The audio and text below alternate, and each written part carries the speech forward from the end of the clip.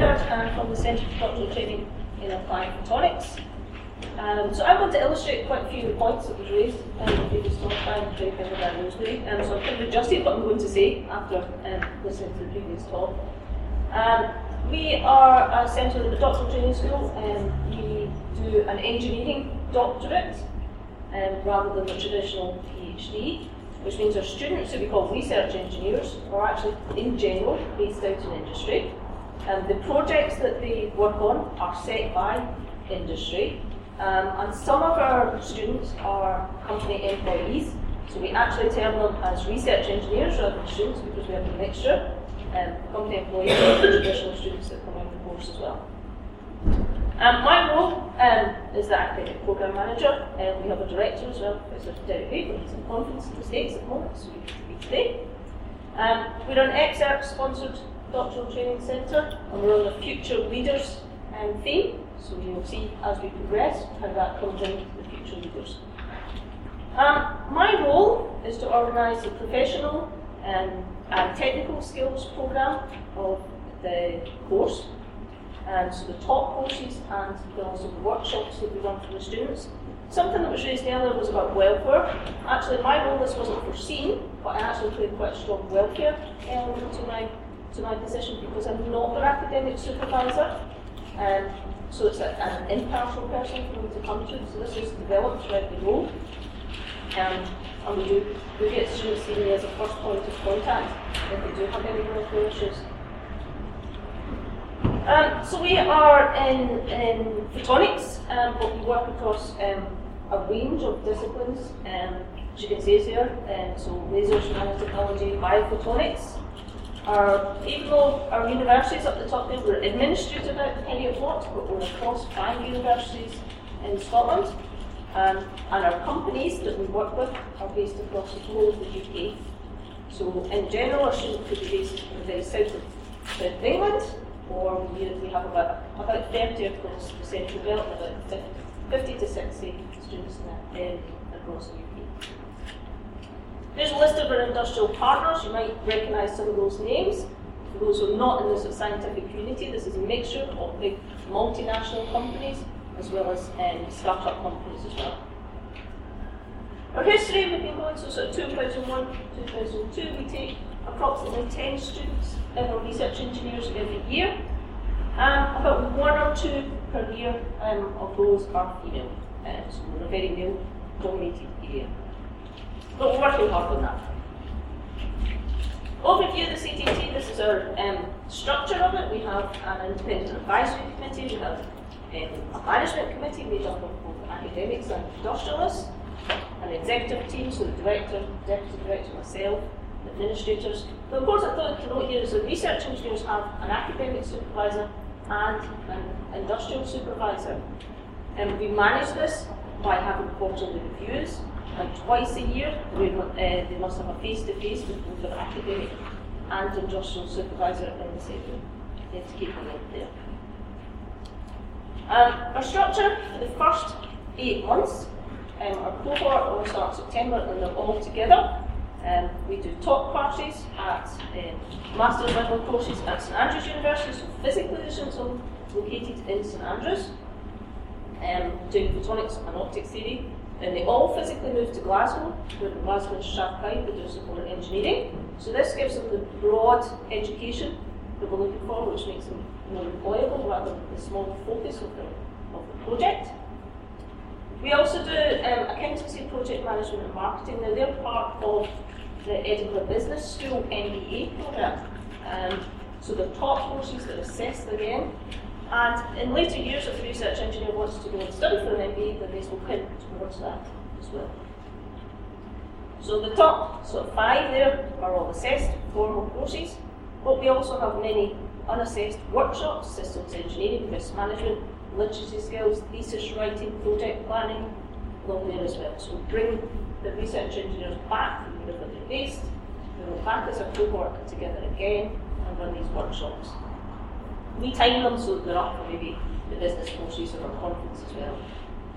We have an annual conference, we have student appraisals, and also the expected outputs from the research engineers in the literature review, our annual appraisal reports, papers, patents, depending on the company and the IP linked to the project, you might not get so many papers, but we do get patents and internal company reports. We encourage public engagement as well, so that's very important for the future careers. So we have Callum Hill here at the bottom left, he did Fame Lab, and we had a compulsory session at the Glasgow Science Centre, and the expert event, and then the day of training in public engagement, and then a day on the floor of the Science Centre. Skill training is professional networks.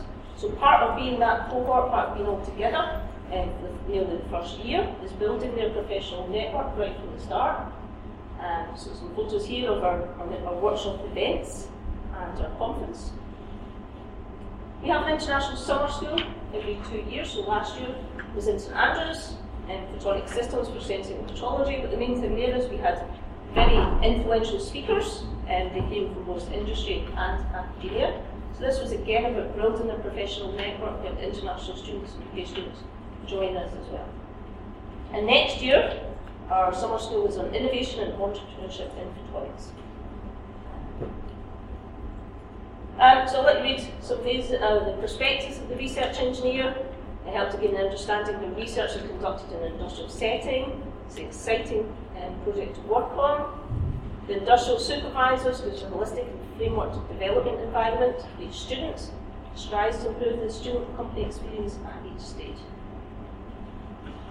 I just grabbed a couple of examples from each year of our destinations of our engineers. So we are very much going to the future leaders. So we've got project managers, senior engineers, R&D scientists, senior designers, not just in the UK, but some have moved to the States or in Europe as well. One of our alumnus, Roger Fessel, has been appointed the CEO of Beddard Instruments, a laser company. And another we have here today, Javid, is going to speak next about his experience on the SRHE programme. So I will let Javid introduce himself and give us a background on his experience of being part of the CBT. Thanks, Bill. So I'm Javid. I'm the founder of Holoxica, which is a high-tech company based here in Edinburgh, and we work on holographic three-dimensional displays. So I think it all started about 10 years ago when I noticed that 3D was going to make a comeback in cinema and television, and I wasn't really very happy with it because it was based on glasses, which is not really a three-dimensional experience. It's an optical illusion created by two-dimensional images, which has a lot of problems with the way, or conflicts, I should say, with the way humans perceive the natural world. And because I wasn't very happy with it, and this technology gives me headaches and nausea, I kind of make me kind of throw up. I always wondered why nobody really decided to do this correctly. And any sci-fi fan or even the academic community knows that the best way to make 3D images is using holographic technology. So maybe one thing Dawn didn't mention was photonics is all about the science of light, and it's about manipulation of light, or in our case, the use of light. So I actually had been very unusually, I guess, for most doctoral programs, but not the engineering doctoral program here at Waters.